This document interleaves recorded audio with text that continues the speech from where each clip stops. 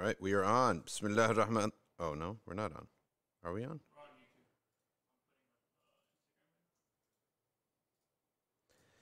Bismillah ar-Rahman ar-Rahim. Alhamdulillah. Wassalatu wassalamu ala Rasulillah wa ala alihi wa sahbihi wa man wala.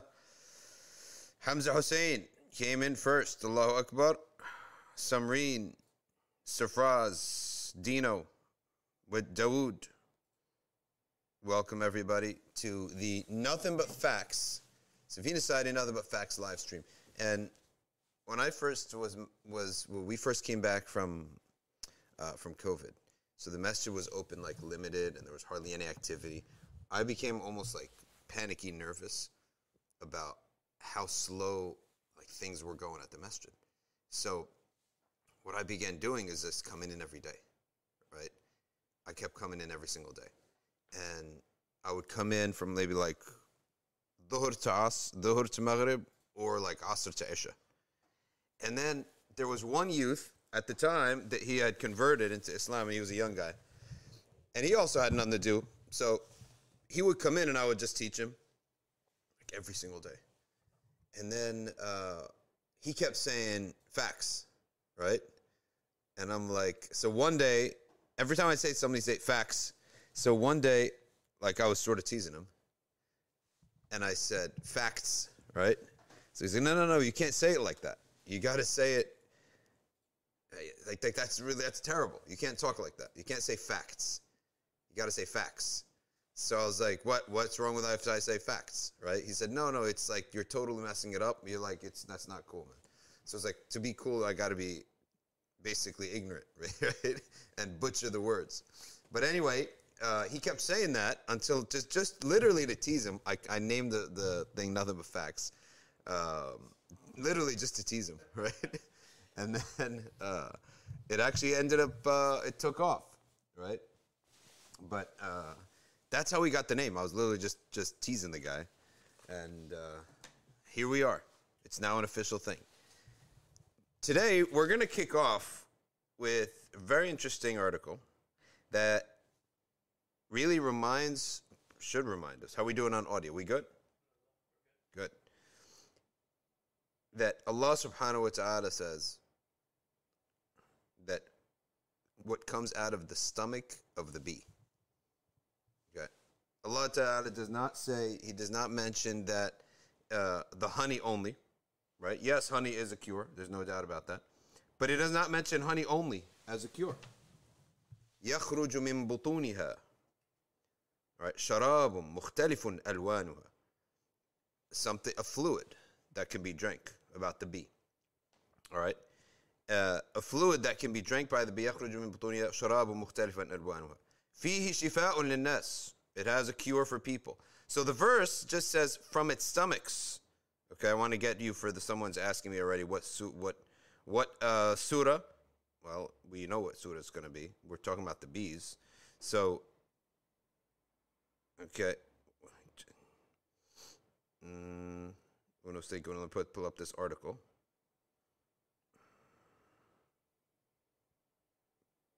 Now, a doctor sent me this article, so it's got to be somewhat factual, right? So, now, here's the article. Boom, we got it. I don't know about this, the Bright Side News. Is that the Brighter Side News? You ever heard of it? Is it the real thing? Anyway, a doctor sent it to me. So, but the research is all there. What Allah says, يخرج من بطونها شراب مختلف ألوانها مختلف ألوانه فيه شفاء للناس. Okay. إن في ذلك لآية لقوم يتفكرون. All right. مختلف ألوانه فيه شفاء للناس. Now, the cancer community, listen up, folks. Put this on the MedNet. Because this is like, hey, any of you have cancer, make sure your doctor's part of this organization, because if he's not, you just fire him right away. You ever heard of it? All right, Dr. Nibad told me about it. Dr. Nibad, who's turned into like a Paralympian athlete who bikes 50 miles a day, but he's a cancer doctor, he's an oncologist, and he told me he's very proud of this website that was made essentially, it's not a website, it's a knowledge sharing organization, right? Knowledge sharing. So you run like miles? No, that's something else. No, this there's a cancer organization. He's an oncologist, right? So one time we were chit-chatting, and he said there's a website. He's very happy because Syrians started this website. And he's Syrian, essentially, Lebanese, but very much similar to Syrians in culture. But he said that they share knowledge on this website.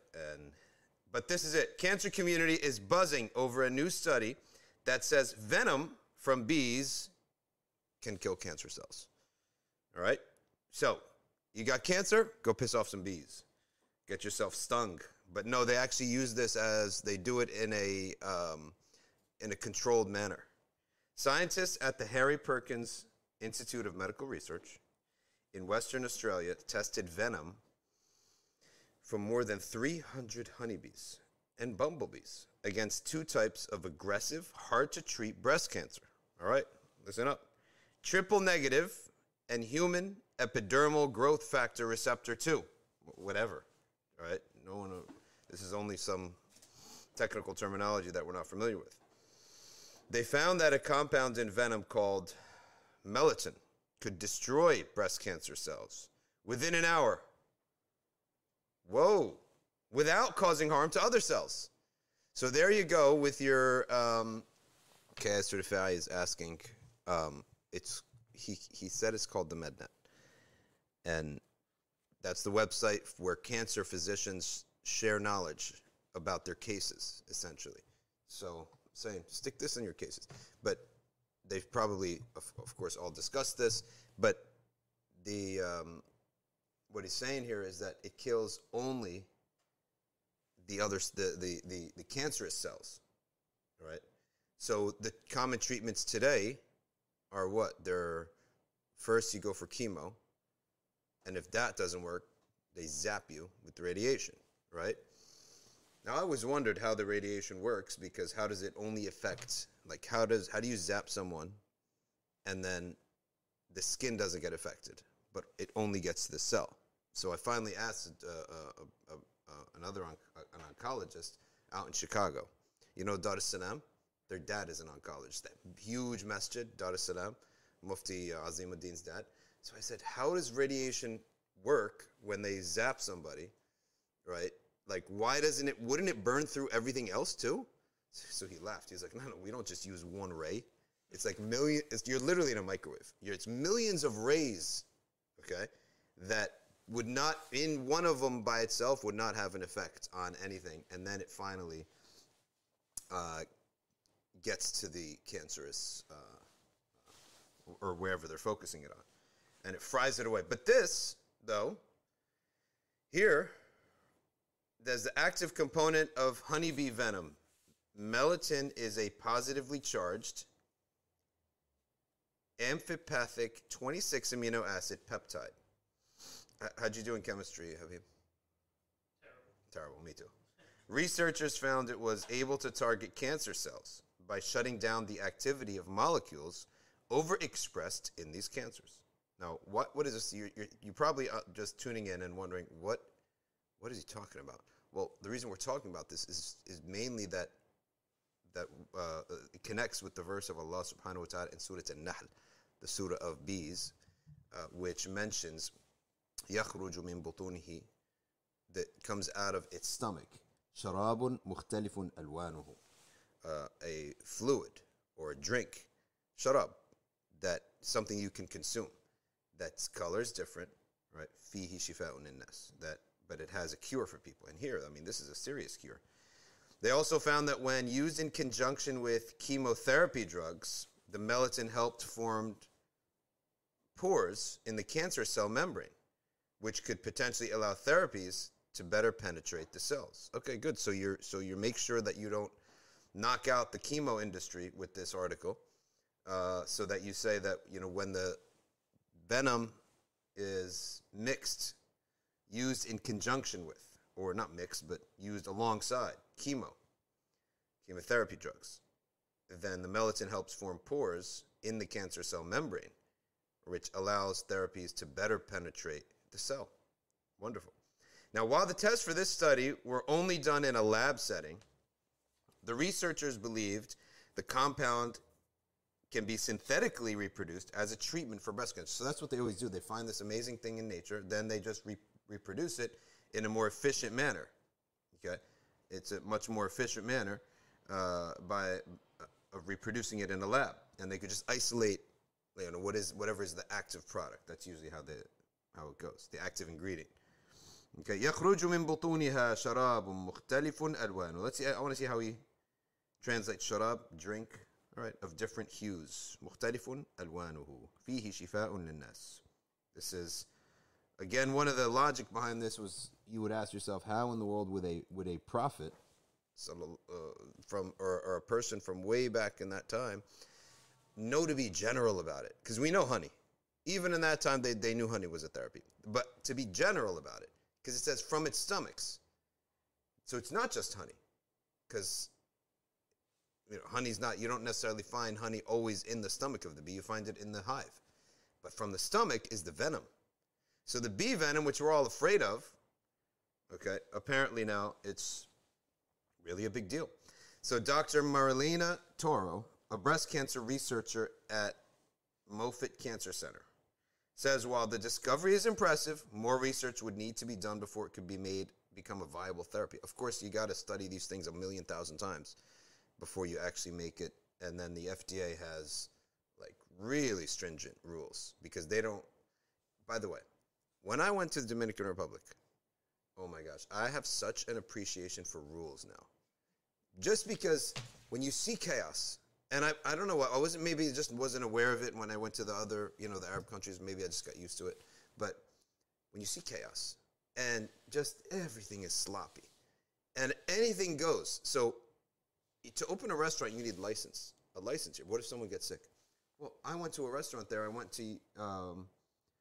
to Google. I typed in halal restaurant. I go to the restaurant, and it's a guy's house, right? There's zero regulations, zero nothing. I'm just eating it's like an invitation, and I leave him some money on the table. There's no regulations for anything. Probably in medicine, there's just no regulations, and people are probably getting messed up all the time. As much as the it feels like you're more free, but you're also more free to get screwed, right? That's really the truth. Probably can't sue anyone. You cannot sue anybody, right? Whatever you get. No, whatever happens, happens. You're on your own. There's no lawsuit. You're on your own. Khaida just saying, has the time for NBF changed? No, we're at 1:30 time, but sometimes things happen, and this time the charger stopped working. I don't know why. These days, you literally need a whole kit of chargers. What are they called? Toggles that connect from one charger to the next.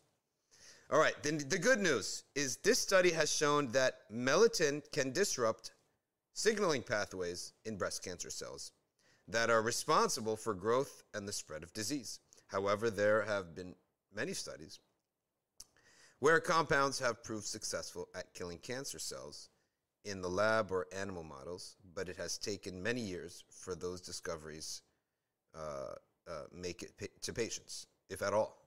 So the lag time from discovery or theory, really, to patient is a long time. There's also another reason. They don't like to disrupt industries here, right? I think there's some good to it. It's like safety, but it's also they don't want to disrupt the industry. And here you have all these other treatments going, and there's an economy behind these treatments. We wouldn't have treatments available to us if it wasn't an economy, a viable economy, meaning that people could wake up from 9 to 5, all they think about is treating you, and you can get access to it. That can't happen if he's not getting paid for it. So you can't just upend and disrupt an industry like that. They have to ease it in, and you have to, like what they said in the article, you have to work with that current industry. It's got to fit in, right? So they're saying that, it works great in conjunction with chemotherapy drugs. I don't know if that's the case or if that's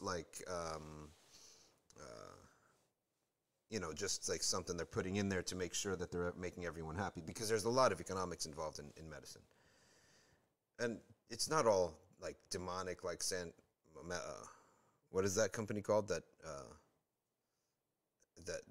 that's involved in all the food and soil and everything? Monsanto. It's not all demonic, the way they that Monsanto is presented to us, but it's necessary. You can't just disrupt a critical industry like the health industry like this. Taro added that approximately half of all current drugs are derived from natural products, which demonstrates the potential of using bee venom for drug discovery. Nature is a great supplier of active elements and chemical synthesis. Okay? The chemical synthesis has made it possible to provide many drugs of natural origin in the dosage required for therapeutic use. And that's the biggest thing that a lot of people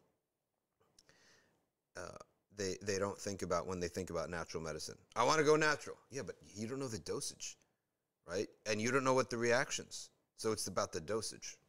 That's the key.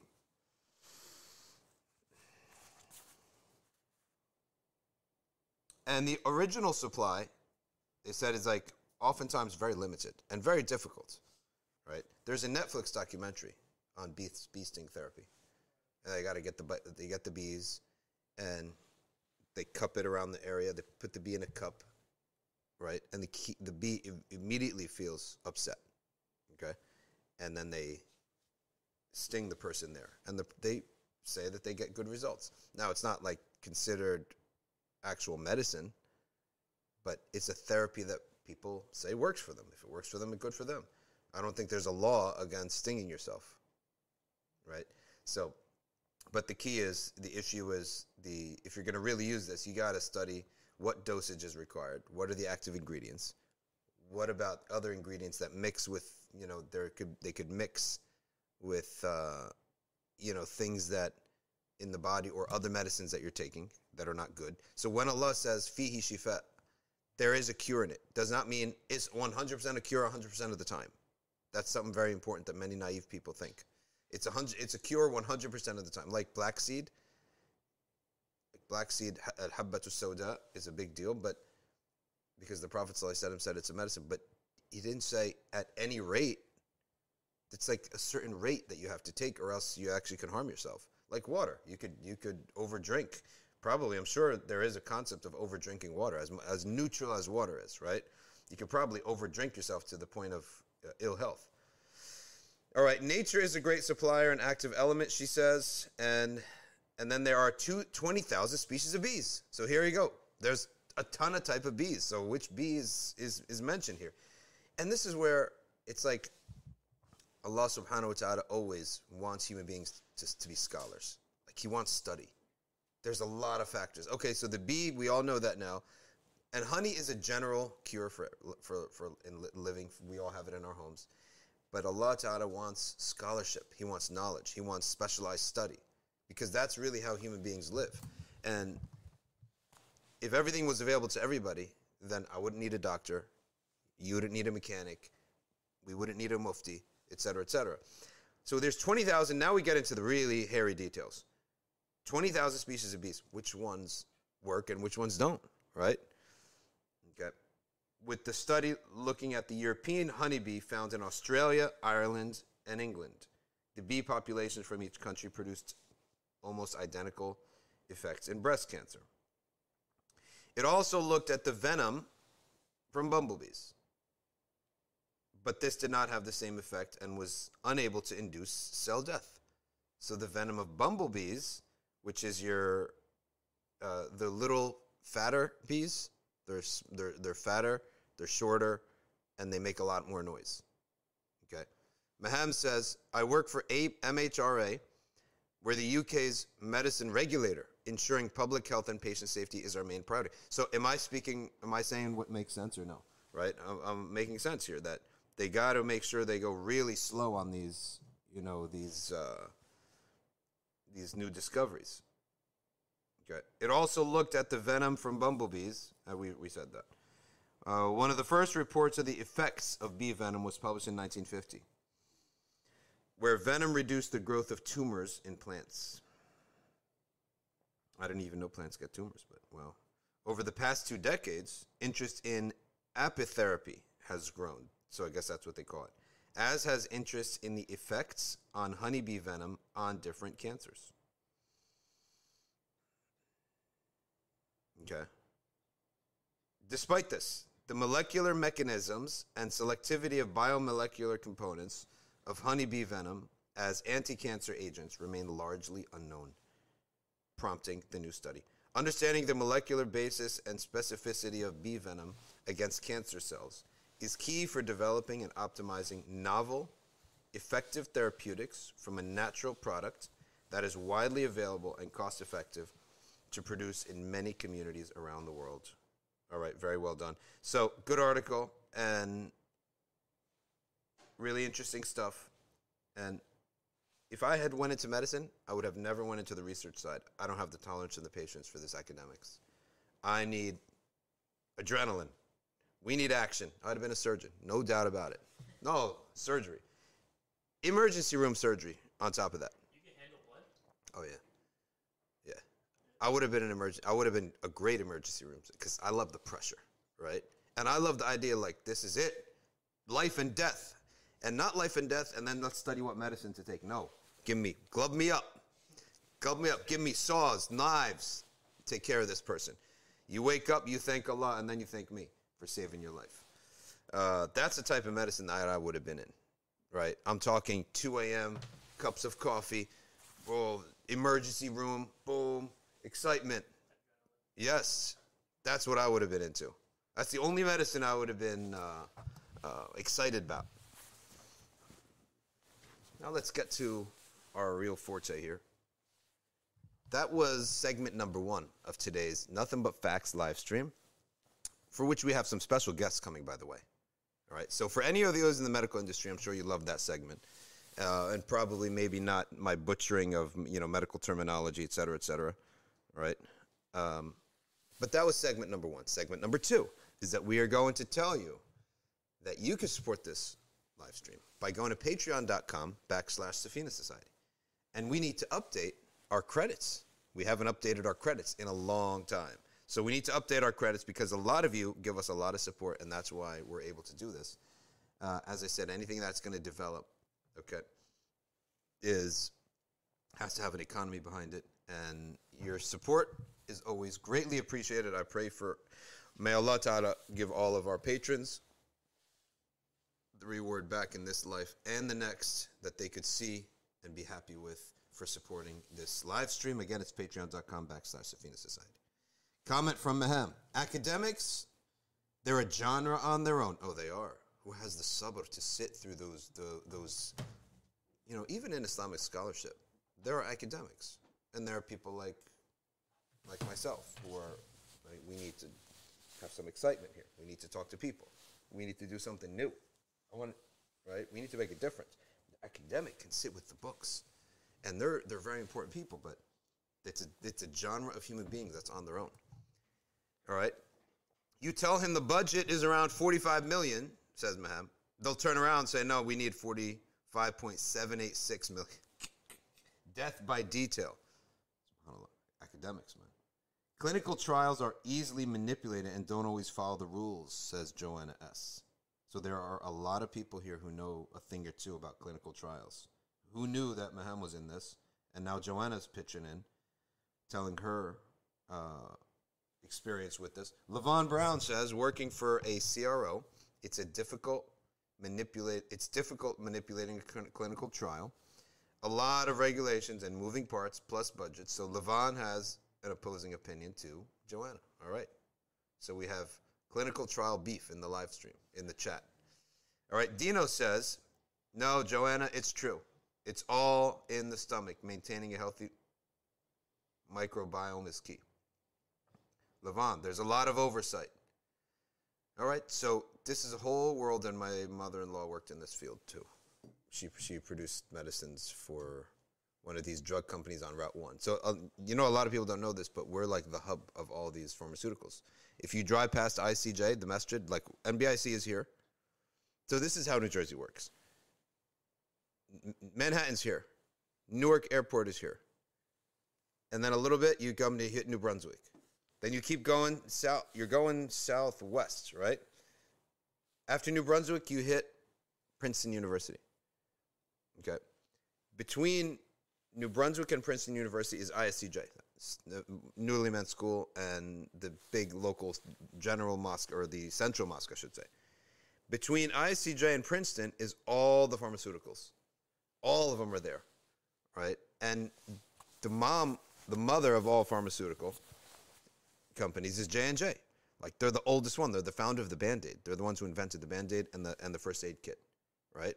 And they're in the heart of New Brunswick. They own the jets.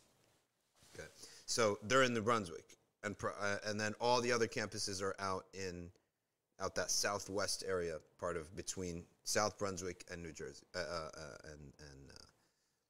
and whatchamacallit, and Princeton. And somebody here, the plagued pigeon, is telling me, he's saying he's in East Brunswick. Okay, good. So you know what we're talking about. Johnson & Johnson is in New Brunswick, the headquarters. They founded the first aid kit. That's how they got rich. And then they just went on and on and on and went into different, spheres. Segment number 3 of today's live stream, Asbab al-Nuzul, Surah al-Dhuha. Okay? Asbab al-Nuzul. Surah al-Dhuha is a surah for anti-depression. If you have sadness, if you have grief, if you have depression, you shouldn't. You should recite Surah al-Dhuha. And how do you get out of general sadness? I'm not going to say like clinical depression. Like, many people, they get upset if they're in the psych field when I speak about depression, and I say it doesn't exist for a mu'min in a long-term period. It could exist short-term only. But what I'm talking about is your general sadnesses and griefs and upsetnesses, right? Because we have a different belief. We don't only believe that it's externally induced, right? Something bad happened, so I became depressed. You could actually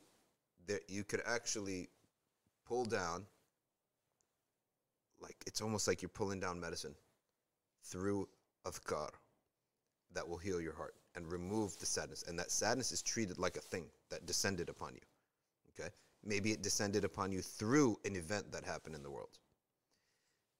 Yet at the same time, the meanings are also a reason. The meanings of these surahs are also a reason for these sadnesses to go away. And that is the hope that is present in Surah al-Dhuha is just it kicks off with hope, because ad-Dhuha is when the sun comes up. So the surah name itself and the first word, wad-Dhuha, is telling you that there's going to be a new day. So don't you see how there's always a new day? Like, every bad thing that happened in human history, in the world, there's always been another day and another day and another day, and time washes away all these wrongs. So the idea of ad-Dhuha is that the image by itself, right away, there's a new day coming. You're already starting off fresh, because the image of the new day, of a new sunrise, it coming out of that image is always, it penetrates your heart with the idea of newness, right? Renewal. Okay. وَالضُّحَى وَاللَّيْلِ إِذَا سَجَى, and the night, right, when it's still. And then look at this ayah. مَا وَدَّعَكَ رَبُّكَ مَا قَلَى. Your Lord has not abandoned you and does not hate you. Because many people think, bad thing happens, I'm abandoned, and Allah doesn't like me, right? People think like that. Why? Because we have a natural tendency of anthropomorphism. That naturally, if someone does something bad to me, something happens that's bad, that person must not like me. But that's not the case with Allah subhanahu wa ta'ala. Because people have limited knowledge, but Allah ta'ala's knowledge is far greater. So a terrible thing may actually be avoiding a far worse thing, right? You cannot fathom it. And the idea too, when you deal with Allah subhanahu wa ta'ala, you have to know that you cannot fathom a lot of the possibilities of life. You just can't fathom them, whether they're good or bad. You can't fathom them. So you just have to believe it, right? That things would have been far worse. Okay. And that's how you handle a tribulation. There's a lot of wisdom in this, but I can't always see the wisdom. I can't see it now, but there has to be wisdom. And worst case scenario, there's wisdom in akhirah, but usually Allah shows us the wisdom in this life first, right? As a gift, if you're faithful and pious, you see the wisdom in this life before the next. And that's really a gift from Allah subhanahu wa ta'ala. And Sayyidina Ali was so not just wise, he was so close to Allah subhanahu wa ta'ala. He would say, I will see the wisdom while the event is happening. SubhanAllah. Like as something bad is happening, he sees the wisdom already. And that's a way that Allah cures people's hearts. Because it's one thing I tell you, I do a terrible thing to you, right? And I say, trust me. And to the degree that I trust you, like, okay, fine, I'll trust you. But if I tell you and if I show you what the wisdom is, all of a sudden it becomes so easy. But that doesn't happen right away because Allah wants you to learn to trust him. So there are always some cases where you don't know the wisdom. You won't know the wisdom. Because there is a need to develop within us trust in Allah Ta'ala. But in many, many, many cases, Allah is just generous with his worshippers. Those who are taking this deen seriously and they're taking ibadah seriously, then Allah gives them the wisdom right away. And all of a sudden, boom, it's almost like a cloud lifts. And I'm not down about this anymore. I might be in a little bit of pain. I might be sad about the change of events. Let's say people dying, for example. But I know that this dead person, they're going to a better place, and I'm going to have maybe even a better future. It's not an insult to somebody.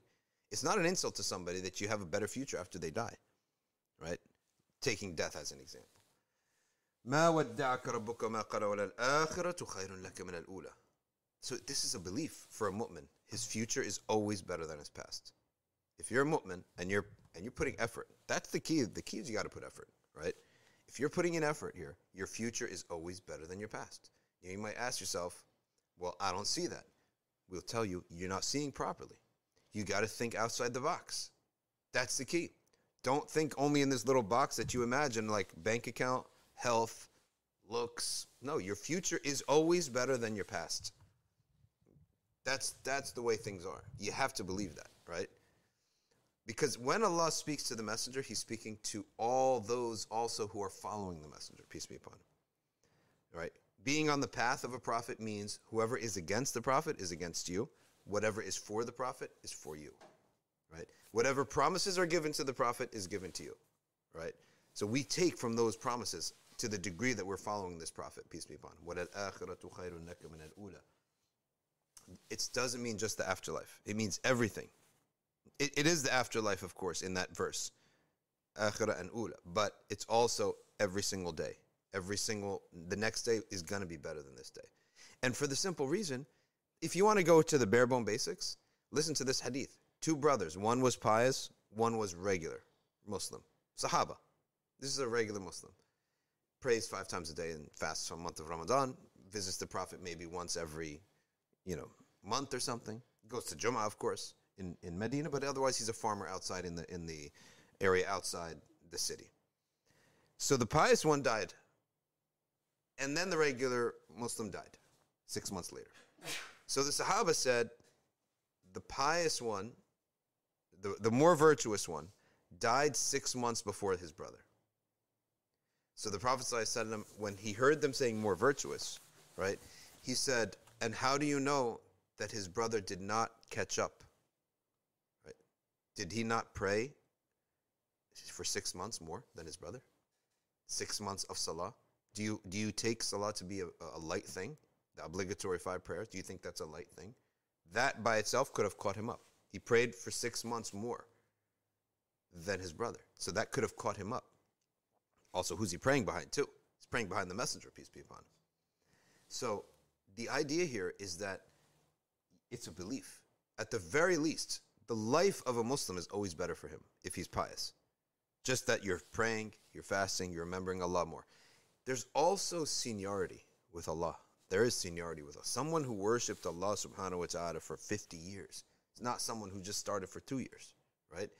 Even if the talent and the devotion of the rookie is at a high and the other one he's surviving, you don't know what he's been through, and he kept faithful. He could have been through sicknesses, divorces, his kids went astray, he went poor, he got rich and lost his money. You don't know what he went through, but he stayed faithful, okay? And there's a reward for that. So where Allah Ta'ala, where a person may not have the reward of having some great skill, they have the reward of longevity. And you see this in industries too. So after when some people say, you have a great career, what's the next best compliment after a great career? It's having a long career. Because you can make up for it, right? You can make up for what your skill level was lower, but by the years, you gain a wisdom that nobody else has access to. Like in the same way that people are born with natural skills of intellect, like some of these academics, right? Or in other fields, they have natural skills that I can't catch up to him because of his natural skill. Well, Allah may give a person longevity. And longevity will give you wisdom. You'll see so many things. And you'll start connecting dots. You can't produce that in a lab. You can't write that in a book. It only comes to those who lived. And there's a wisdom too, is that a lot of these guys, these veterans, in any field, they can't really explain their wisdoms. They can't explain it. Like it's something like it's a snapshot that they know right away. Okay, I've seen that before. But he can't explain. There's a wisdom in that if he did explain it, he'd have no value, right? If he could explain it, he'd be of no value, right? So that's the key here. Amazing story about. Here's a question from Raj. He says, "Isn't this story also that someone saw a dream of the regular Muslim entered?" Oh, okay, maybe that I might have missed that part, Raj. He said that the regular brother who just lived a regular Muslim life, he entered Jannah before the pious one. SubhanAllah. And that's why, for the 6 months praying behind the Prophet, right? So he's got to be honored for that, right? So yeah, I missed that part of the story. Thank you, Raj. So, SubhanAllah, this concept, وَلَلْآخِرَةُ خَيْرٌ لَكَ مِنَ الْأُولَى وَلَسَوْفَ يُعْطِيكَ رَبُّكَ فَتَرْضَىٰ. That's the verse. You lead up to the final. Now you're injected with this ayah. You're just injected with energy. You're injected with motivation. You're injected with so much positivity when he says, وَلَسَوْفَ يُعْطِيكَ رَبُّكَ فَتَرْضَىٰ. Allah subhanahu wa ta'ala will give you.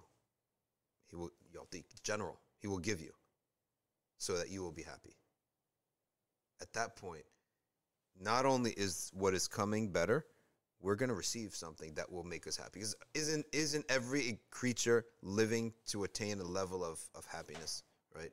Even a deer wants to drink and eat and sleep and live that life.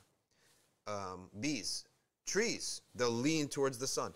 Everyone is living and existing, for what would make it happy. All right? And that's what really we want.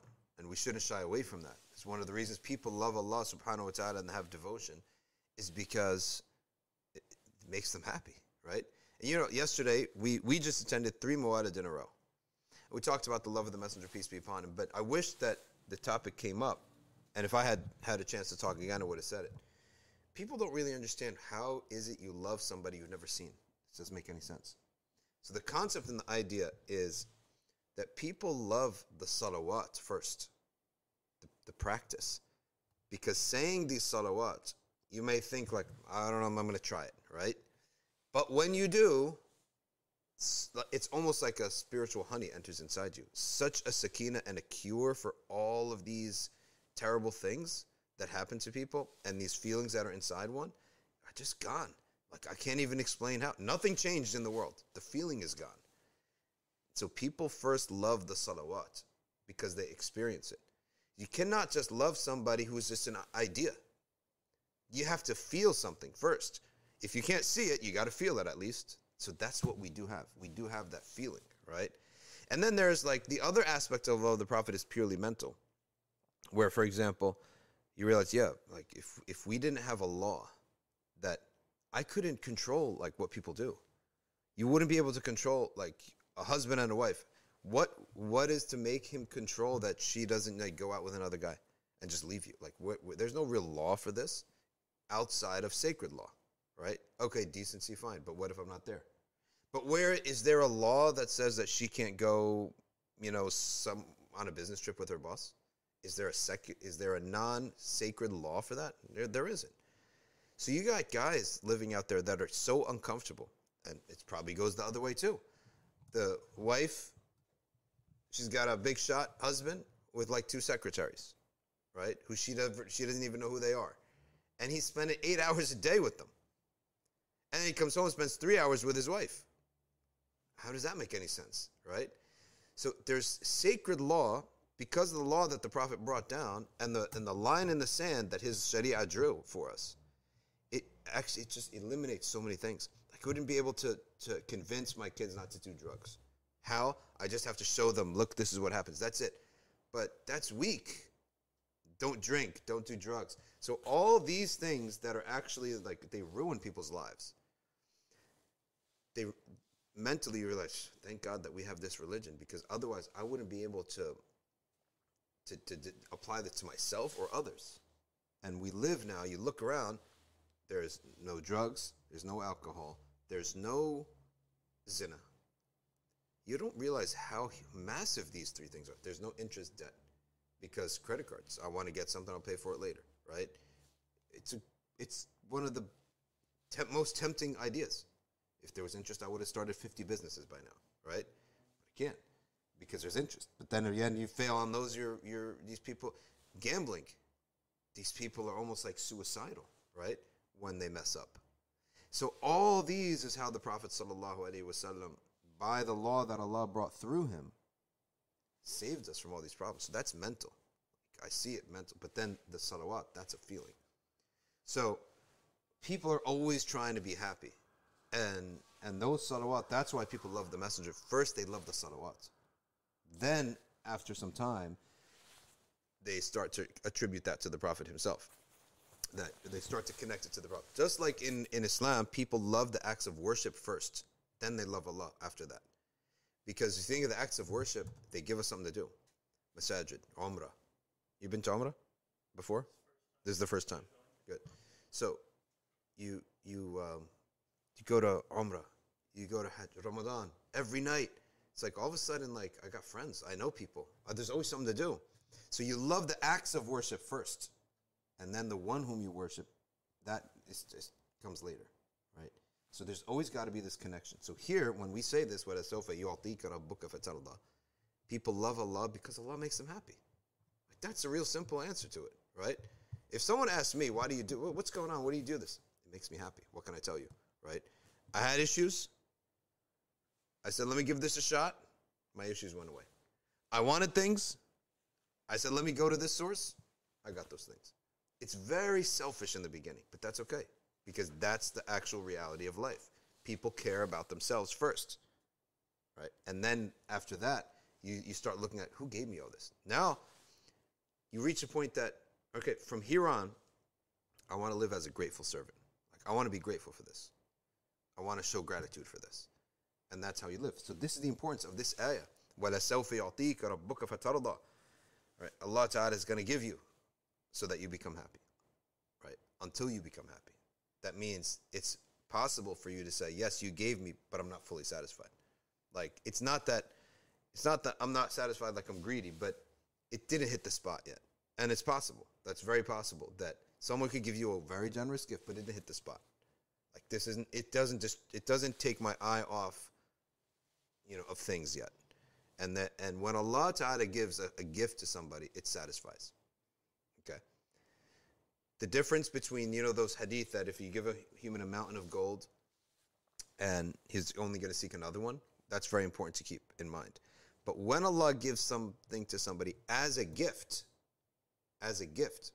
and that person is pious and he understands how to receive a gift and how to be grateful, it satisfies. Just like the halal always satisfies. It should. Right? The halal should satisfy you and the haram doesn't. Okay. So, let's see what Imam Suyuti brought us here. He says, أخرج الشيخان, Bukhari and Muslim, and others, وغيرهما, عن جندب قال, the Sahabi named Jundub ibn Abdullah, he said, اشتكى النبي صلى الله عليه وسلم فلم يقم ليلة أو ليلتين فأتته امرأة فقالت يا محمد ما أرى شيطانك إلا قد تركك. So the Prophet was sick. He was sick. And he didn't get up for a night or two. A woman from Quraysh, a pagan woman, she said, Muhammad, I don't see anything except that your devil has abandoned you. Because they thought, or they said, oh, he's got a jinn, essentially. So we're not the only people who hears a noise at night and says jinn. These people too. Anything different? He's a jinn. So they said, you have a shaitan, a jinn. قَدْ تَرَكَكَ. He left you. He abandoned you. فَأَنزَلَ اللَّهِ. Then Allah revealed, وَالضُّحَى وَاللَّيْلِ إِذَا سَجَى مَا وَدَّعَكَ رَبُّكَ وَمَا قَلَى. Allah has not abandoned you or left you or hates you.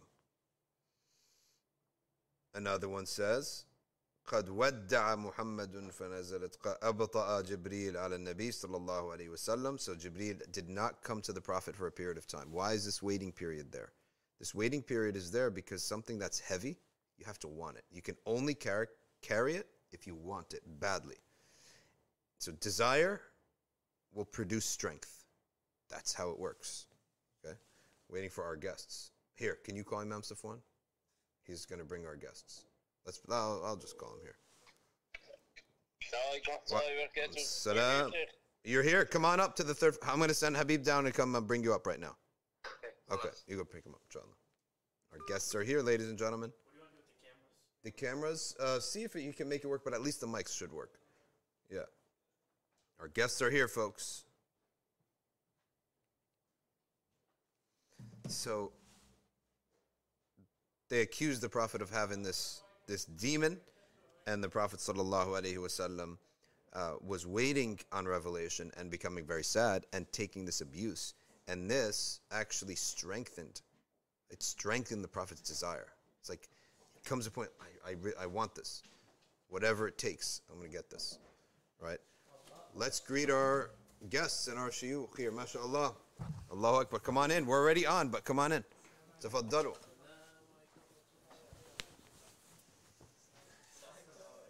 All right, so Ismail, you're going to pan the camera. Assalamu alaikum, barakallahu feekum. Look at this. Is this a fashion statement or what? Get this guy on a magazine. Alaikum, come on in. Take a seat. Habib, the mic's working? Yes. Up, the man. Barakallahu feekum. Come on, sit over here. Hey, so Habib, get the mics to work, and then we can pan the cameras, because we don't have the second camera up today. Unless you can get it up, but it might be complicated. All right, we got 4 guests today. Now, that brings a close to segment number 3, which was Surah. All right, ad-Dhuha, segment number 3 for our live stream has come to a close, bringing us to segment numero 4. All right, segment number 4, we have some noble guests. All thanks to MCGP and Imam Safwan for. Oh, look who came up! You're up already. So this was the gathering yesterday. This is the first post. All right, that is up on my Instagram. What a panel this was! Subhanallah. Who is the Imam from Philly? Muhammad Cromer? You said. Yusuf Kroma. Yusuf Kroma. How do you spell that? K or with a CH? Kromah.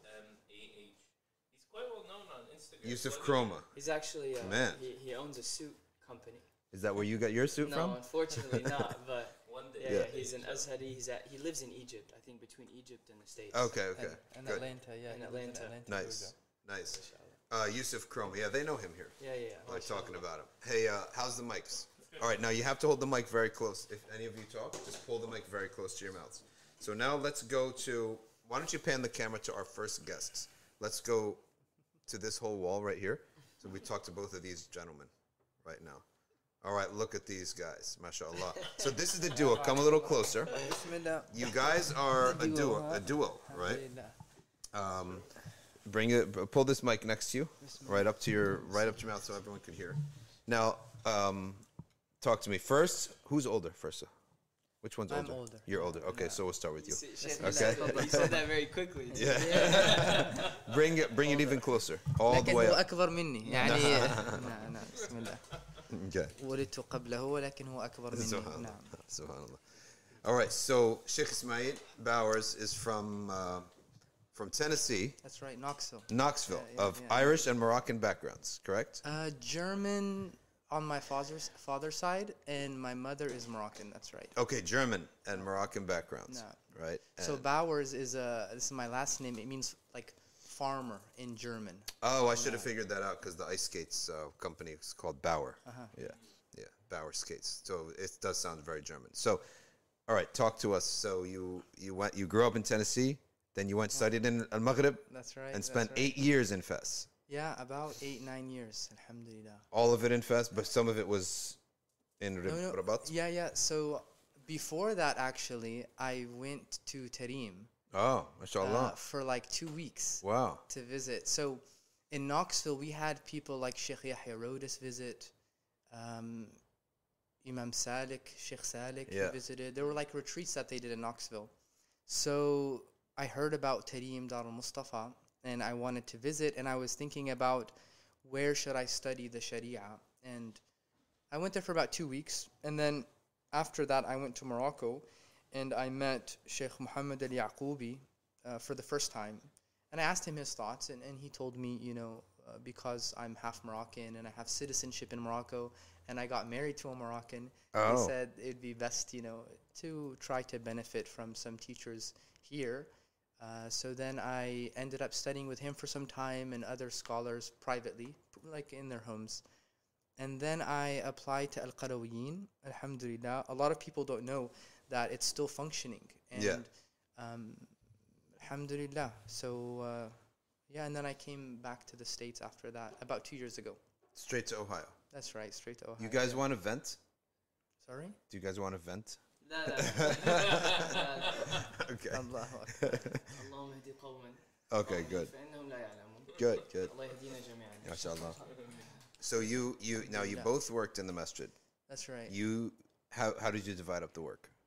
So Imam Ahmed, he was there before me for about a year, and he was the main imam of the masjid, and I was the associate imam. So I kind of helped and filled in when he was gone, or like in the summers, and then I also helped with youth programming. So, and then at the end we sort of both did youth programming together.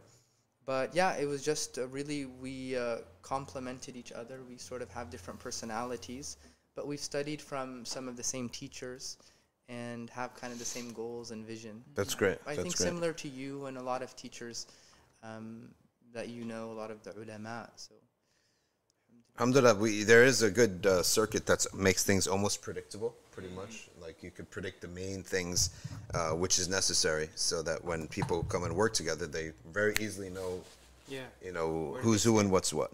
And that's one of the reasons why there are certain masa'id in the Sharia in Islam, that if you think about it, it may be, not a big, huge issue in daily life, but it takes up so much of the controversy. Yeah. But it almost becomes a sign or a litmus test of where people stand. So just by that, you know everything about them, basically. It points to their manhaj. Yeah, exactly. Yeah, exactly. All right, so let's now turn to your friend. Now, we met a long time ago. You were going to do that coffee shop. Yeah. And that was something shop. that didn't work Was out. it? Yeah, you mentioned that. Yeah, subhanAllah. I think we met while I was living in Allentown at the time. Yeah. It was about 7 years ago. It was a long time ago. I had the honor of spending some time living in Allentown in the beginning. Yeah. That we had several projects lined up, and I think that was one of them. Yeah. And then, mashallah, I was I'd like to tell those tuning in that when I met Dr. Shadi, it was by accident because it was dinner time after the gathering, and he was literally the most unassuming person there. He was just sitting there with his plate of food, eating very little. I remember the details, actually. Eating very little, unassuming, very, very humble. I said, Assalamu alaikum, what's your name? Shadi. Oh, mashallah, did you study? Yeah, I studied a little bit. Nothing. Mashallah, very, very humble, unassuming. And it's really an honor to know people like this, because that's the true quality of ilm. So we see that in you. Alhamdulillah. Hey, Habib, could you pan the camera over a little to Ahmadid, because we're... Yeah. That's a good angle. No. That's a great angle, actually. Not for the Instagram. That's it's all dropping off. That's all that's necessary. There you go. Put him right in the center. That's good. MashaAllah. That should work. All right, so talk to me then. You went out and you said that you went out to Egypt? Harun mentioned you. Harun Saleh mentioned you today. MashaAllah. Yeah, we met We met over voice note. WhatsApp voice note. And then you met in Egypt. Yeah, we met in Egypt. After doing like a formal program in Cape Town, I was doing my master's degree in Islamic studies. Yeah. And with Imam Safwan, mashallah, that's where we met and became so very, you very guys have close. history. Alhamdulillah, yeah, really good history. And I wanted to actually, I finished quite quickly, but I took the next 2 years of my master's to take the thesis a little slower. Yeah. I was doing Ma'lum al-Din Durura, complicated subject, so I went abroad. Okay. And that was Egypt, your master's? That was my master's. What school? Bayan. Oh, Bayan. Yeah, okay. So I did it through Bayan. Sheikh Jihad Brown was my advisor. Imam Jihad Turk and Munir, Professor Munir was also my advisor.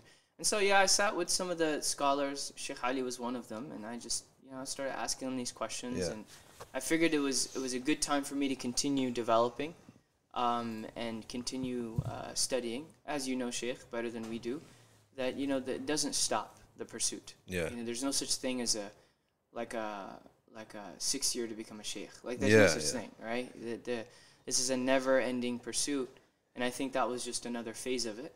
And then I returned, to serve, at the beautiful masjid in Toledo, Ohio, where I was able to serve there with 3 years with my best friend, Sheikh Ismail Bowers. The thing is that it's not only that there's no such thing, like just study and stop. That may be a good thing if someone's going to become a qadi or a mufti, right? But also there's another factor you have to think about. You can't leave people. If you have one benefit for somebody, people are thirsting and dying. Right. They need, it needs to be transmitted because our competition, they have multi-million, billion-dollar industries of getting to our next generation and to our friends and peers in our generation. Precisely. They're getting to people at a rate. Precisely. Yeah.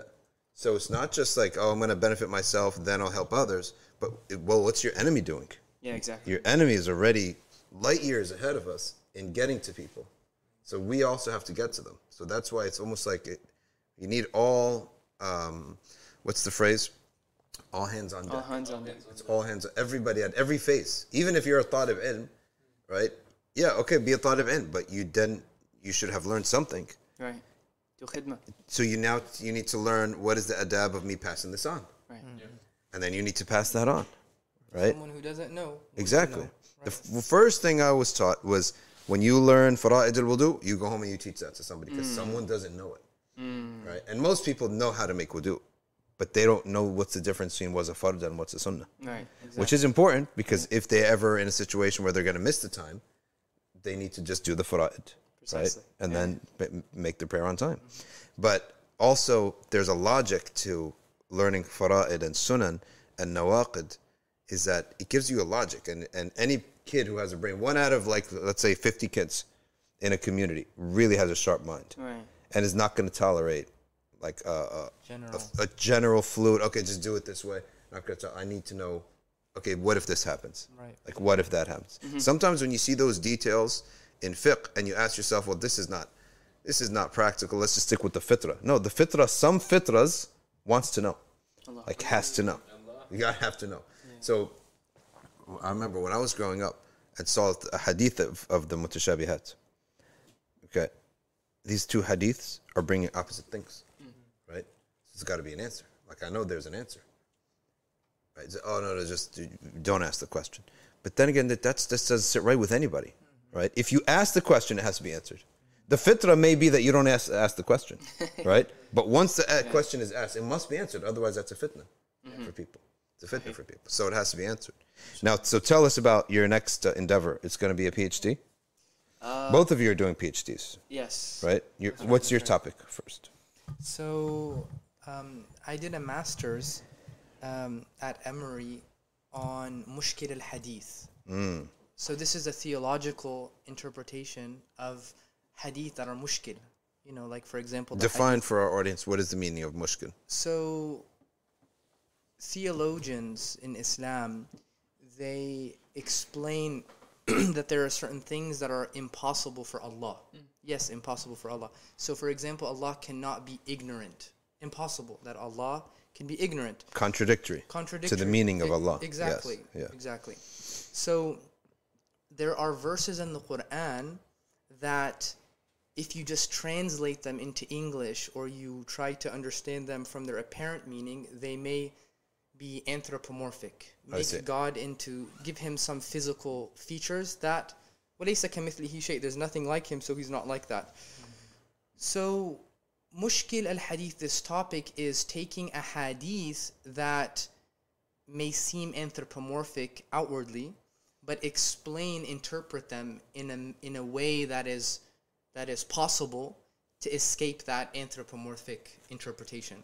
So, for example, the first hadith that, and so my topic was on Ibn Furak, his text, Mushkil al-Hadith wa Bayanu, which hasn't been translated, which hasn't been worked on. This is your master's thesis. Master's, Okay. right. Yeah. Because now I'm going to continue that into my PhD. Before you continue, I'm thinking to myself, what professor in Atlanta is grading that, right? Yeah, right. Well, you know. Right? So What do they know? I'll tell you, Right? What do they know? I'll tell you, actually, there are two professors at Emory that I was very impressed with. Devin Stewart Yeah. and Vincent Cornell. Okay. Do you know Vincent Yeah, Cornell? I've heard the name Okay. before. So, I mean, I was impressed with them. And alhamdulillah, I did well, and I think they really liked me as a student. And they helped me and supported me in this research and encouraged me. But the first hadith Ibn Furak mentions in his book, by the way, Ibn Furak is the student of Imam al-Ash'ari, Yes. great Abu Hassan al-Ash'ari. These are 3 Abu Bakrs in a row, correct? That's right. Yeah. So the first hadith he lists there is قال رسول الله صلى الله عليه وسلم خلق الله آدم على صورته. Allah created Adam in his image. Now the question is, his is talking about who? Is it that Allah created Adam in Allah's image?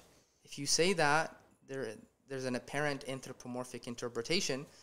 So Al-Qadi Sheikh Ibn Furak, what does he say? He says, no, there are many ways of us interpreting this. One of them, he says, is Allah created Adam in his own image as a man, not as a baby, not as a child that developed, right? Yeah. So Allah created Adam in this image. So it removes that anthropomorphic interpretation.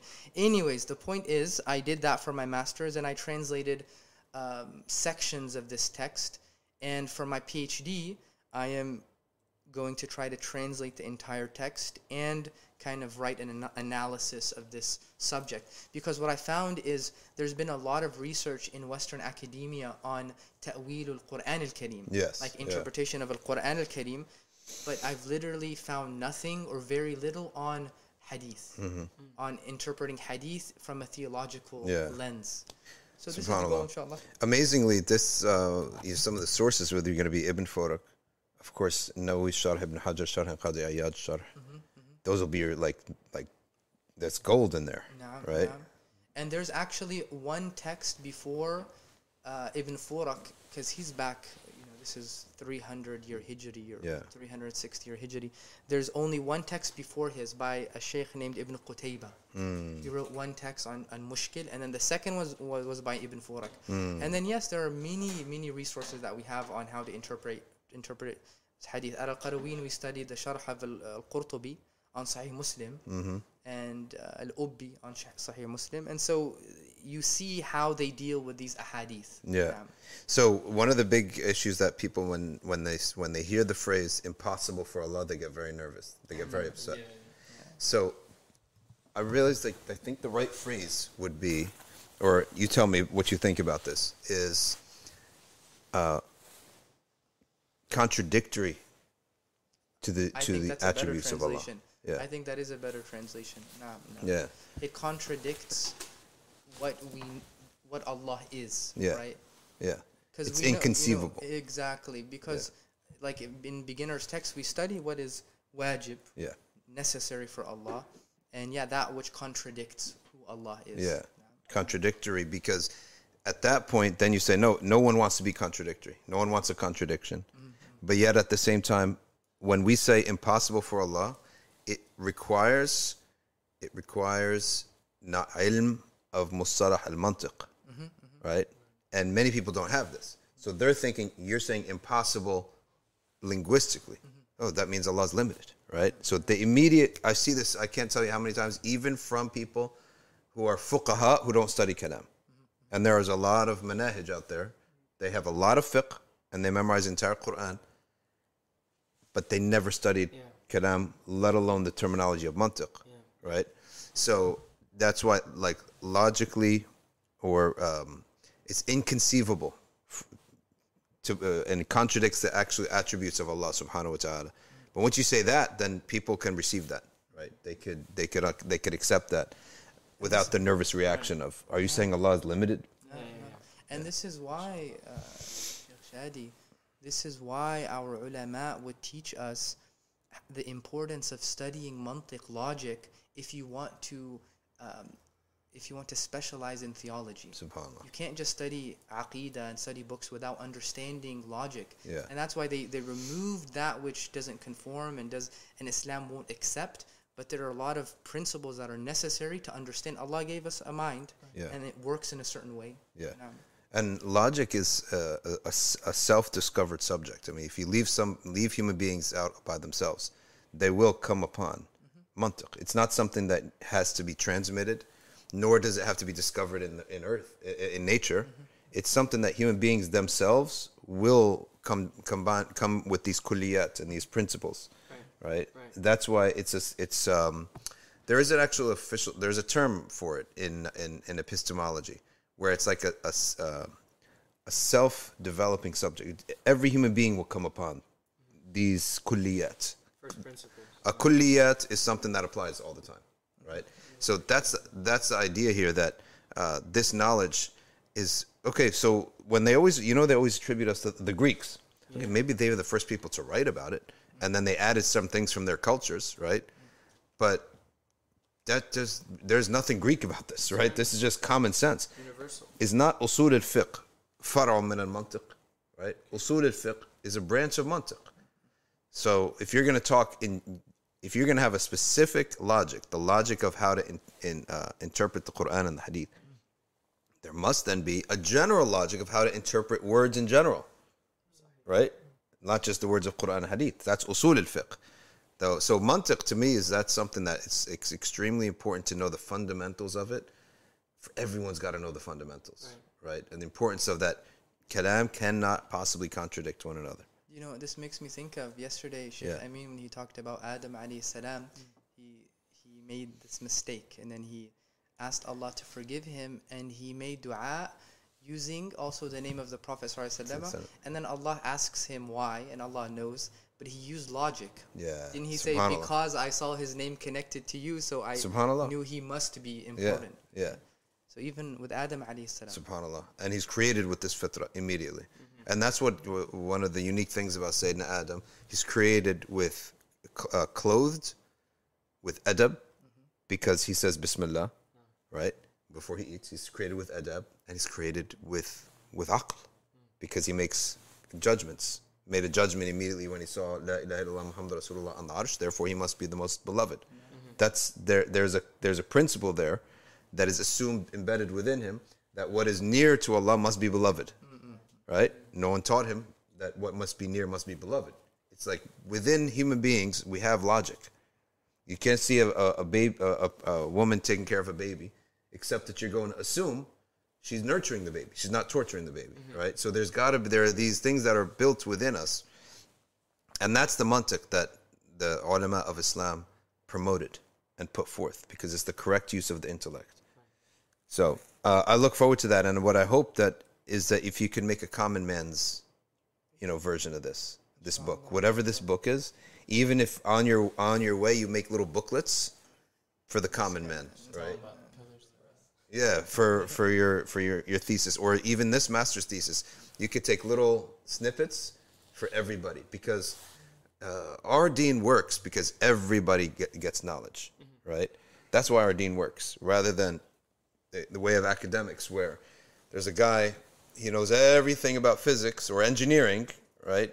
But he can't share this. There's nothing to share. There's nothing for him the common man to share, right? So, but our knowledge is supposed to be trickled down at all times, trickled down, right? And that's where the benefit is, and the thamra is, when everybody has this knowledge, right? So, That's amazing. It's amazing thesis, and I always find Imam an-Nawawi's commentary on the mutashabihat, these ahadith, to be so powerful. And I actually save on my phone.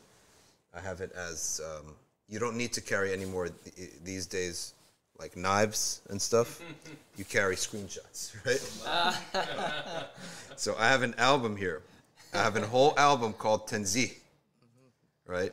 I have a whole album, and the first one is Imam an-Nawawi's Tanzih passage, right? Mu'amalat, where he says, "i'لم أن لأهل العلم في أحاديث الصفات وآيات الصفات قولين." Now, right? أحدهما. Let me just say it in English for everyone to understand. This is the great Imam an-Nawawi. Know that regarding the verses and hadiths of the attributes, the people of knowledge have two opinions. First is the way of most of the Salaf, or all of them, and it is to speak about their meanings. It is not to speak about their meanings. Rather, they said, it is obligatory upon us to believe in them, and believe in a meaning that befits His Majesty and grandeur. With our full belief, and this is the important exception, that when they do talk about that, when they say we don't even ask, we don't discuss it, but they also, with our full belief, that there is none like unto Him, and that He is transcendent beyond having a body, movement and displacement, having a direction, right? And other qualities of contingent beings. And I put this in red, right? This is also the position of a group of theologians, all right, Kalam scholars, and it is safer. The second opinion is that of the majority of Kalam scholars, and is that they are interpreted with that which is appropriate to its context. Only those who are knowledgeable in the language of the Arabs and the principles of both the legal method and the individual cases, al-usul wal-furu', is a regular practitioner in the field of knowledge, can enter into this domain. So this is Imam an-Nawawi's Sharh, which is on one of the first ahadith al-sifat. You can find it in volume 3, but I can WhatsApp you. I can send you all this little clip. This is my weapon. Right? Anytime someone asks this question, don't talk. Take this. They say, okay, so you care more about Nawawi than the Salaf. Said the Salaf didn't have the problems that Nawawi dealt with. Right? This is there are nawazil in Aqidah. That's right. Nawazil are new matters. Like today, we have a question that, for example, when I get my driver's license, what should I tell them regarding giving out my eyes, my organs? Because people, when they get in a car accident, right away, that's where they take you to the hospital, and they take your organs right away to be used. So this is a nazila. This is a new issue, right? And we need fatwa for this. Do we say yes? Do we say no? Do we put conditions? So there are also, this word nazila, you have to know, is new matters in Aqidah. Questions nobody asked before. So why didn't the Salaf talk about it? Because nobody asked. Because there weren't, maybe there weren't the fitan and shayateen that existed later on, right? So that's why we look at the Khalaf, the scholars who came later, on matters of Aqidah, right? Because certain questions didn't come up. So that's really important, and I'm looking forward to this. So let's see some comments from here. Sayyid Muhammad Daniel Hassanain says, Sheikh Muhammad Awama said about this, you call everyone to make your own ijtihad in interpreting the Quran and Sunnah, but when we oppose you, you force us to follow your... Okay, so they're having a conversation, apparently. I thought this was... When I saw Sheikh Awama, right, I thought he was talking about a work related to this, but no. All right, let us now turn to our other guests. So, Habib, let's pan this camera. Yes, we have to. Okay.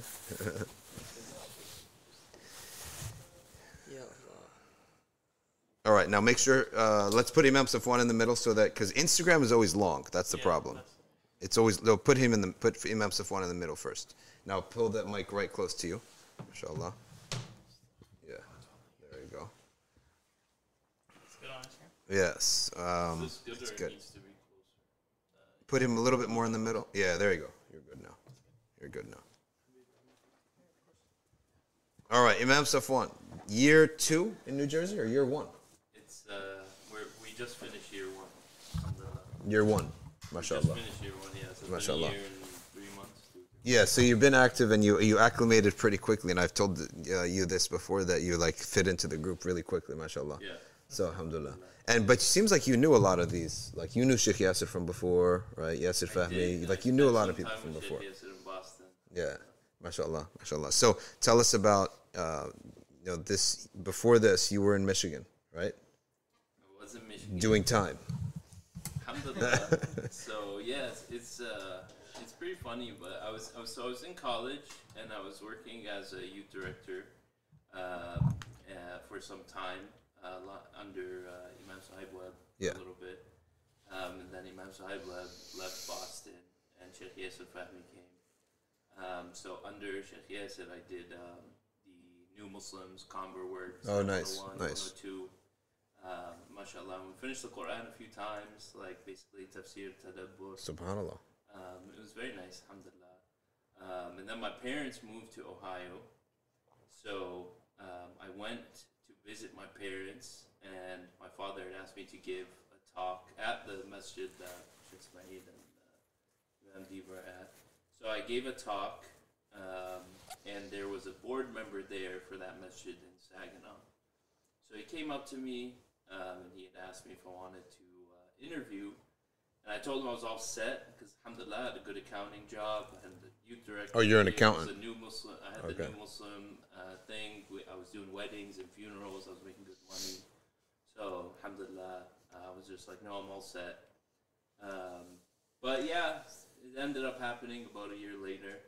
And so I spent 4 years in Michigan. And then kind of COVID happened. Yeah.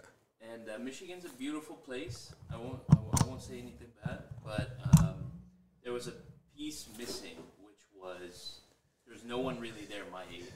Oh, okay. You know, you become an imam at 25 years old. Yeah.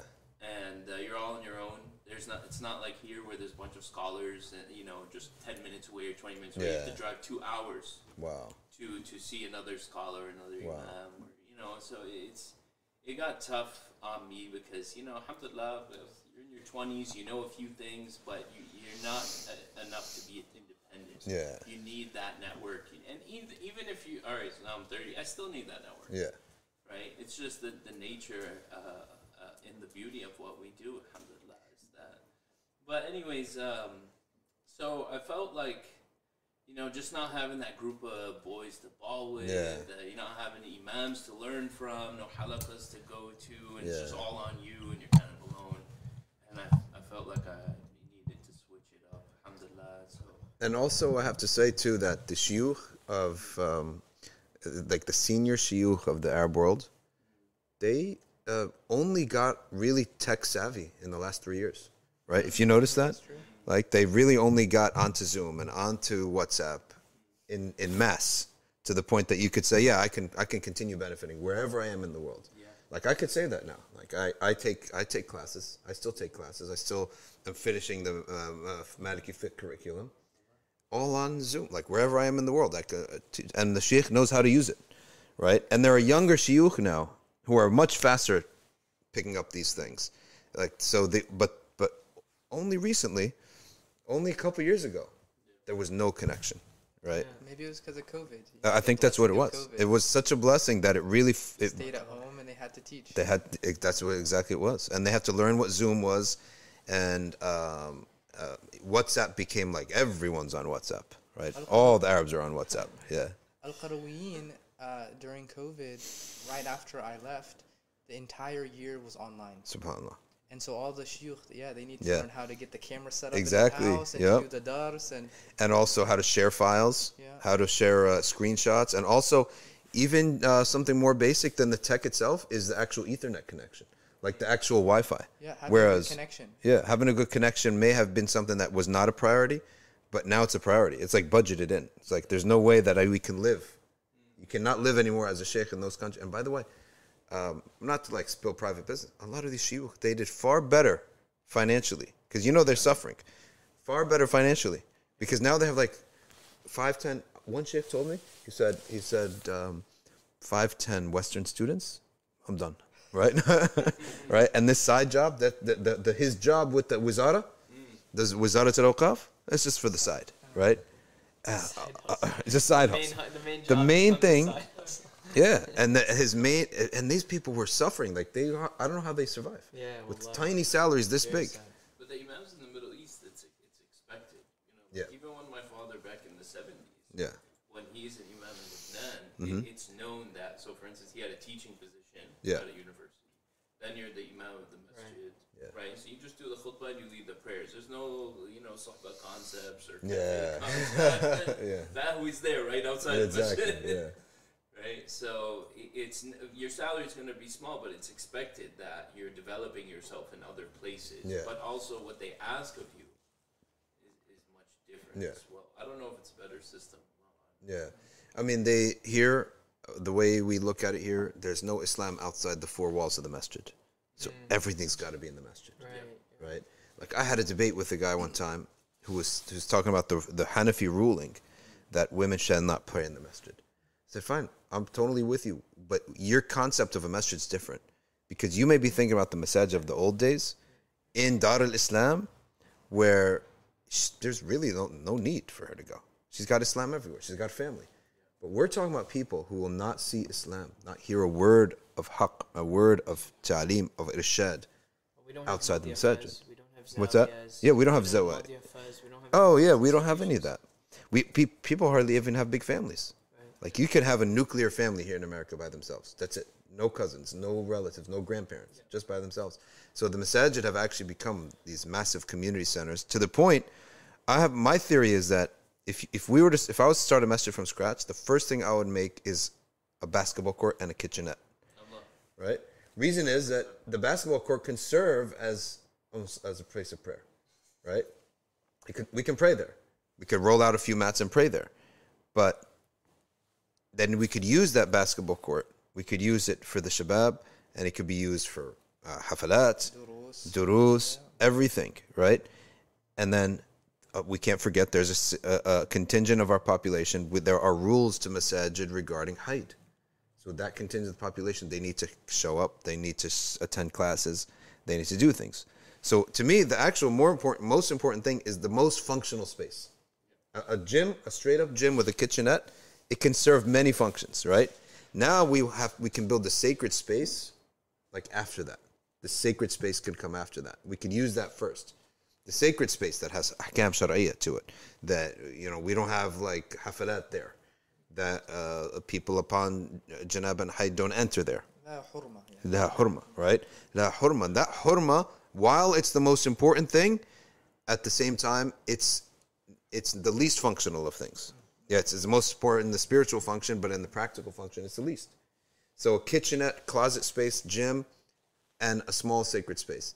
And the way that we negotiated at NBSC is actually that with our intention, the rugged area. Oh, you haven't been to NBSC, but the rugged area is what we consider al masjid, right? And that part that's not rugged or that has like the cheaper rugging, that's just like the community area. Yeah, I got triggered because someone was walking on that road. Yeah, with shoes on, right? Yeah. It was a few weeks ago when I went there to play ball. Yeah. And someone's just rocking on the rug, and I'm about to come up to me. I know. Walking on the rug. SubhanAllah. Your young man here. All right, Habib, our fourth contestant. Now, by the way, people on YouTube and Instagram and Facebook, bring in your questions. Okay, let's bring in your questions that you have for our noble guests.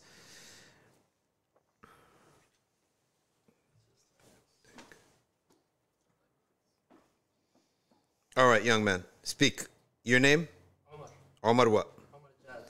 Omar Jad. Or Gad. Syrian? Egyptian. Okay, because we have Lebanese, Maghribi, Shami, Pakistani, and 2 Egyptians. Okay, 100% Egyptian? My mom's half Libyan. Oh, okay. There we go. Libyan. So we really have a United Nations gathering here. And by the way, you know that Egyptians only in New Jersey have only in certain parts of Jersey have a majority, right? Other than that, Egyptians are a minority in the United States. New York is filled with Egyptians. All those street vending carts, they're all Egyptians, like 95% of them.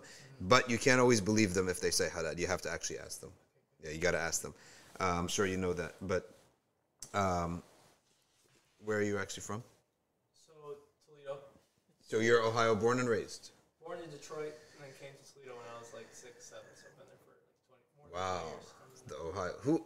Hey, Habib. Who do we know recently was from Ohio? Oh, Noah. No, yeah. Noah. That's Yeah. this whole thing. Noah is from Cincinnati.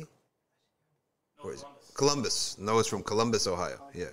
So one of the brothers who does our electronics and all that stuff, and videos and stuff, he's from Columbus, Ohio. So so Ohio is, what kind of life is out there? Is a lot of Muslims or no? Inshallah, I mean, Toledo is it's a good community. I think there's a lot of spillover from Michigan. Yeah. So alhamdulillah, I mean, we had You have a border with Michigan?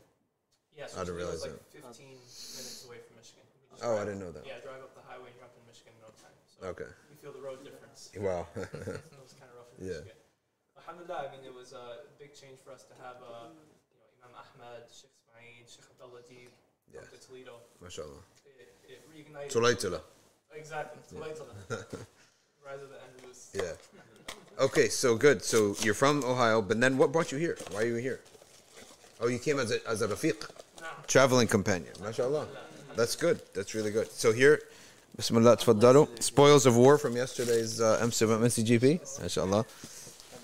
I bought this. Whenever I get some spoils of war, I share it with the crew here. Bismillah, tfaddalu. Where's Ryan, by the way? He's in class? Since when does he go to class? All right, here we go. Question now for our guests. All right, Habib, if you can come now so we can turn the camera to our guests. Okay, Sheikh Ismail. Question for Sheikh Ismail.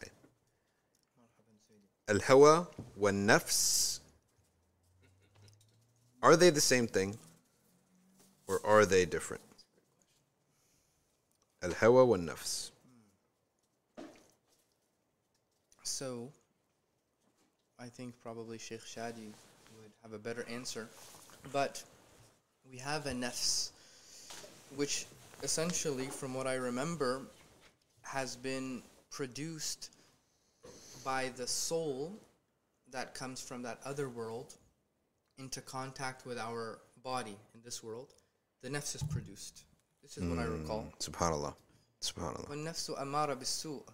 The nafs encourages or inclines towards these types of desires, or you can say hawa, which is, I don't know how to translate hawa. Whims.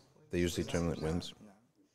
So my understanding, and I want the shuyukh to correct me if I'm wrong, is that the hawa or whims is part of the nafs. The nafs inclines towards that or encourages that. Mm-hmm. And a trick that one of my teachers taught me with how to deal with the nafs when it has that hawa is that it usually desires something, and it could be something haram, but you could find a substitute for it that if you follow that substitute, which is halal, it feels like it's reached. Satisfied. It's satisfied. So, for example, the sheikh, he loves fast cars. And he says when his nafs like inclines towards something that he knows would be disliked or haram, he'll go rent like a supercar and drive it, and he's like, I'm good. For a day. That's what he do. That's right. Subhanallah. That's right. Subhanallah. So, Allahu A'lam. I've never found like the one answer like al-qawl al-fasl on al-qalb wal-sadr wal-nafs wal-hawa. And I would even venture to say that it's irrelevant. The nature of it, but what's relevant is what does the nafs call to and what does the hawa call to? So the nafs and I like this saying that the nafs calls to the same thing for all people. So all people have these base shahawats. Food, anger, lust, ta'ali, ri'asa. From the time of Qabil until the last human being, it's the same thing. But al-hawa is always different. It never repeats itself. Specific to different people. Specific to different people and ajyal too. And time. So for example, the hawa, let's say what was the hawa And the hawa can be halal, let's say. The hawa of people, let's say, in the 70s was to have this flat hair, right? And these bell bottoms. This in the halal, right? But that was a hawa that does not repeat today. Nobody wants that. Never before nor after did people want to dress in tie-dye shirts, have the flat hair. And they found that to be attractive in those days. Like that was attractive. Like we look back at that and say, like we don't relate to that at all.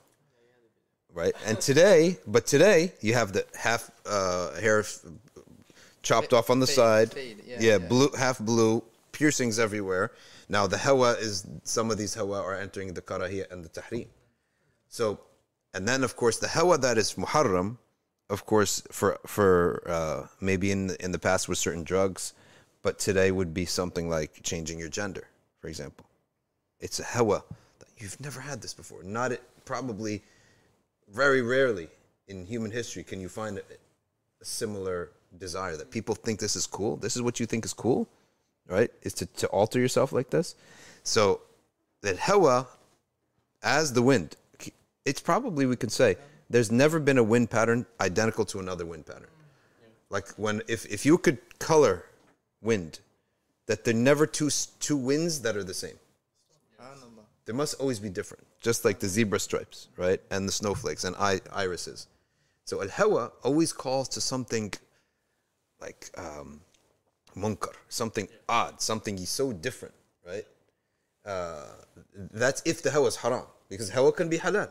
There was a time in the ummah of Islam, one of the ahwa that was halal was the fez cap. The whole ummah wore the fez cap. And now it's like only a few people wear it. We don't wear that anymore. Essentially, we don't wear it anymore. But that tall fez cap with the tarbush, right, was something that they liked it. And the ulama wore it too. So halal. But so that's how I think hawa is relevant to us, is that the cure for al-hawa is at-tamassuk bil-jama'ah, right? Urf al-salihin, right? Well, Allah makes a distinction. That's why in Surah Al-Hajj, for instance, when he says, وَمَن يُشْرِكْ بِاللَّهِ فَكَأَنَّمَا خَرَّ مِنَ السَّمَاءِ فَتَخْطَفُهُ الطَّيْرُ. Subhanallah. At-tayr, trends. So this at-tayyar is a trend, Allah subhanahu wa ta'ala says when you commit shirk, as in you lose your moral apparatus, right? You lose unified reality. And now you're vulnerable, right, to any bird who wishes to take you, any ideology, anything, exactly. But he begins by saying kharra min as-sama. So you're falling into those munkar that you're mentioning, all of the the general sins. Yeah. But once you fall into that, now there's a vehicle that's coming to take you into, right? And so then the rest of the verse is أَوْ تَهْوِي بِهِ الرِّيحِ فِي مَكَانٍ سَحِيقٍ. Something worse. So now, or the wind will take you wherever it takes. So the wind of the time. Right? So either it's a vehicle, a movement, right? Or it's going to be something where the hawa is going to take you right into a specific type of, a sin or addiction or whatever it may be. That's a great point. So the idea is that the hawa, I like the distinction that you made. Let's bring him on. I like the distinction that you made, but I think that what needs to be understood is that what is central to all of this is that we're mobilizing our tawheed with mantiq. And that is the problem of today, is we have a bunch of people who are learning aqidah, but they have no idea how to operationalize this knowledge. Yeah. And I remember we were sitting with Sheikh Jihad Brown, and he said, and when he was teaching us some of this stuff, he told us, someone could go overseas for 10 years, and they will never learn how to operationalize this. So I felt like he saved us years of studying. In just the way that he taught and the way he approached things. By operationalize, you mean live it, put it in action. To see it in things. I see. And right? So let's ask a question then. I think you're right about this 100%. Anyone who goes off the path of the deen, and maybe everyone has someone like that in their extended family, but we hope not, like really in their family. But have you ever seen them go into something, develop something unique? Or they go into these, they leave the path of Islam, they just join another group. Yeah. That's like far more predictable. And they say, I want to be bold and different. But how are you bold and different? You just joined the rest of the group. Right. Yeah. The monoculture of the world. Right? So that's exactly what this ayah is talking about. SubhanAllah. You gotta go somewhere. Yeah, you're going to go somewhere. And every single person who said, this is, tradition and stricture and blah, blah, blah, and I'm not conforming to this, he left this to conform to something else, to conform to some other thing that's just based on ahwa. Yeah, that's a great point, a great ayah. It's maybe my Jummah for next week. Habib, pretend you didn't hear it. Okay, next question. Okay. What is the meaning of there is no contagion? Right? This hadith. What is it? What is the meaning of that hadith? Have you come upon this? No. What? No adwa. No adwa. Bismillah.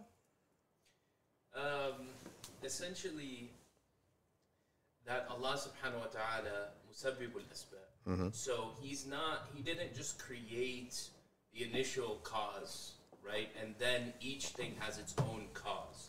So each thing doesn't have independent power to cause its own effect. It's that Allah subhanahu wa ta'ala, at every injunction, at every movement, we are always witnessing the af'al of Allah, right? So even if there is an asbab to becoming sick, at the end of the day, it's only the irada of Allah, the af'al of Allah that will cause that thing, right? So that's the basic. It's an aqeedah protection. Exactly. Not saying that it doesn't exist in the world, because that would contradict even the hadith itself, because the Prophet is referring to its existence. Yeah. Right? No. So this is almost like not mushkil in sifat Allah, but mushkil regarding the waqi'.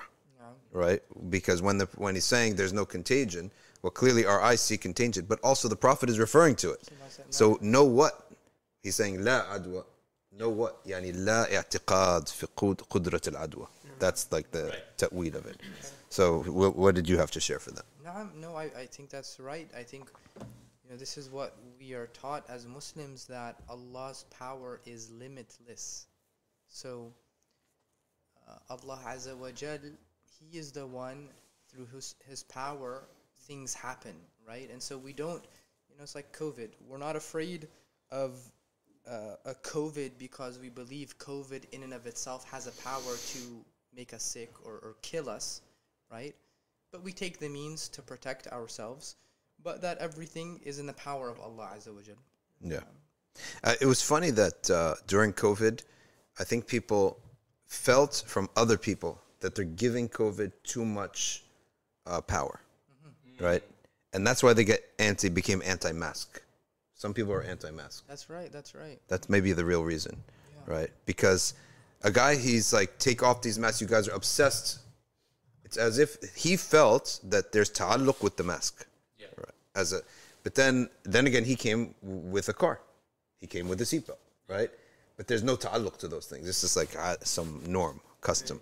So I think that's when the Muslims anti-mask types, I think that what they were sensing, that they didn't verbalize it well enough, was that they're upset that people have this fear as if this thing is on its own, and that these masks and cures and that the government mandates are actual saviors, right? And then you took away their means of actual spiritual overcoming this. Yeah. So the masjids are closed now, so it's even harder to cope.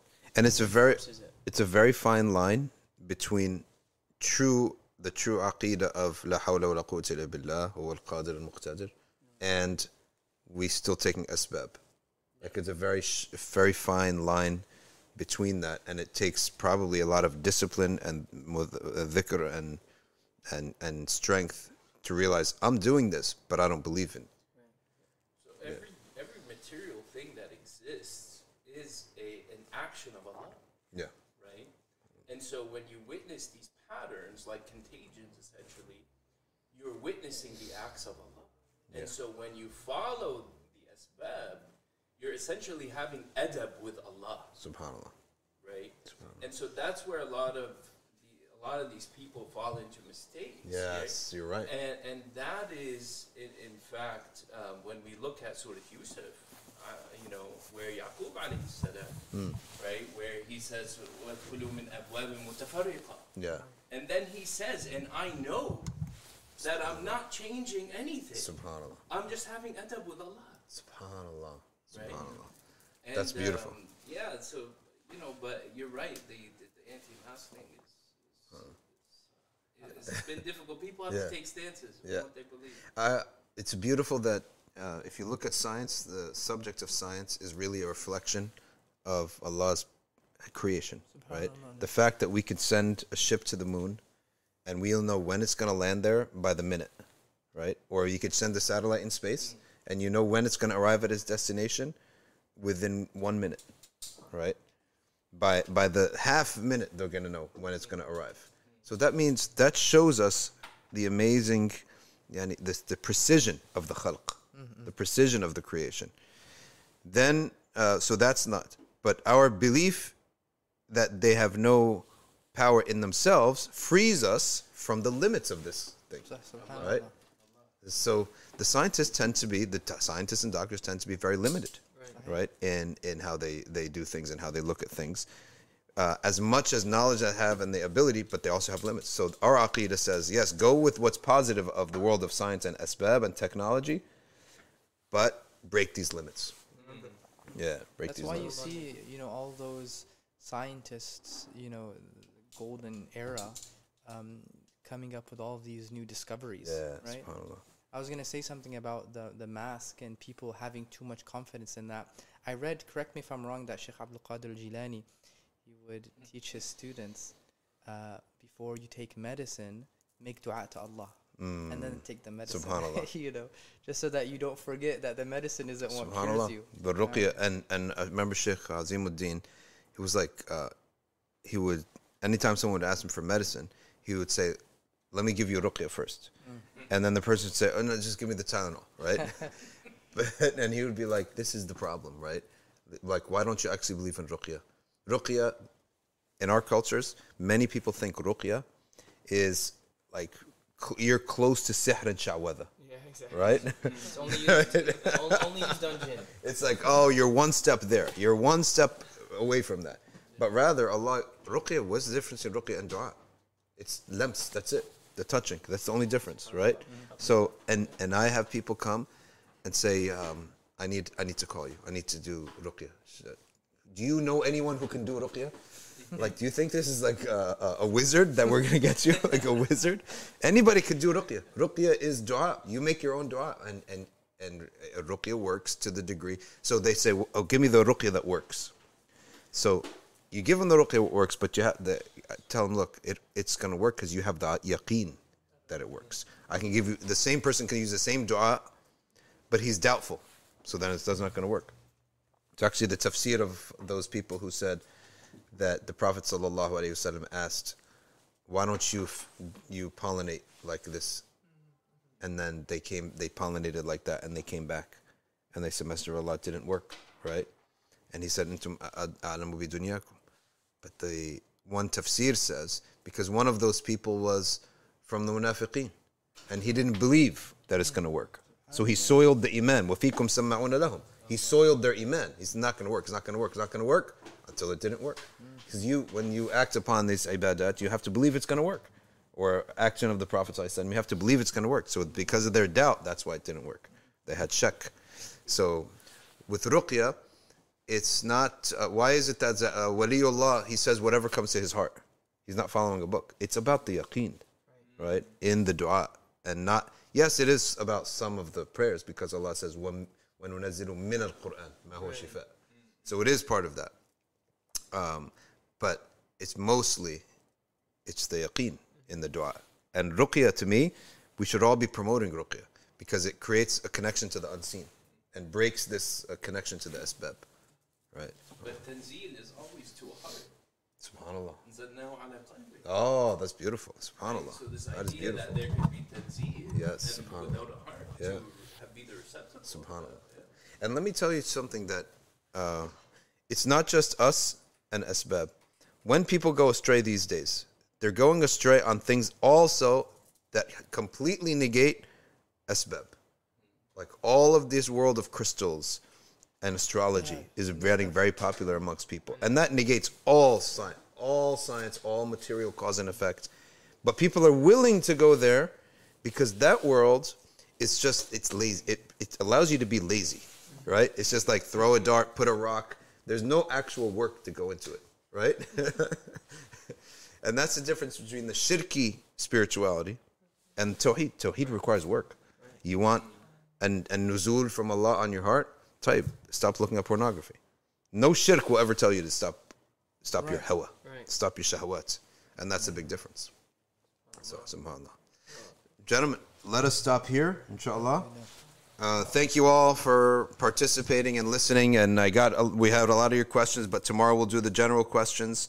But this was a really great, we're lucky to have these, and fortunate, alhamdulillah, to have these noble guests, and hopefully not for the last time. And we really have to thank Sheikh Safwan. Imam Safwan, he's the one who brought him here. He brought all these guests here. Inshallah, they'll come more. And also, if you're ever off, too, we have to create the double setup here. If you're ever off, you come and hang out, inshallah, on the live stream. And I think a lot of people have questions, and they ask, where is Imam Safwan's social media account? So I don't know if you are. I am on social media. As MCGP or as yourself? No, as myself. But Okay, I don't post. Okay, here, inshallah. Thanks, bro. But if you want to follow me, feel free. But I'm just telling you now, I don't. Okay. Create content. But you're a lot of your Follow stuff. Imam Deeb and Sheikh Ismail. You both have Insta and Face, Yeah, as the Arabs call them. still face. All right, jazakumullahu khairan, everyone. Subhanak Allahumma wa bihamdika nashhadu an la ilaha illa anta nastaghfiruka wa natubu ilayk wal 'asr innal insana lafi khusr illa alladhina amanu wa 'amilus salihat wa tawasaw bil haqq wa tawasaw bis sabr. Wassalamu alaykum wa rahmatullahi wa barakatuh. MashaAllah.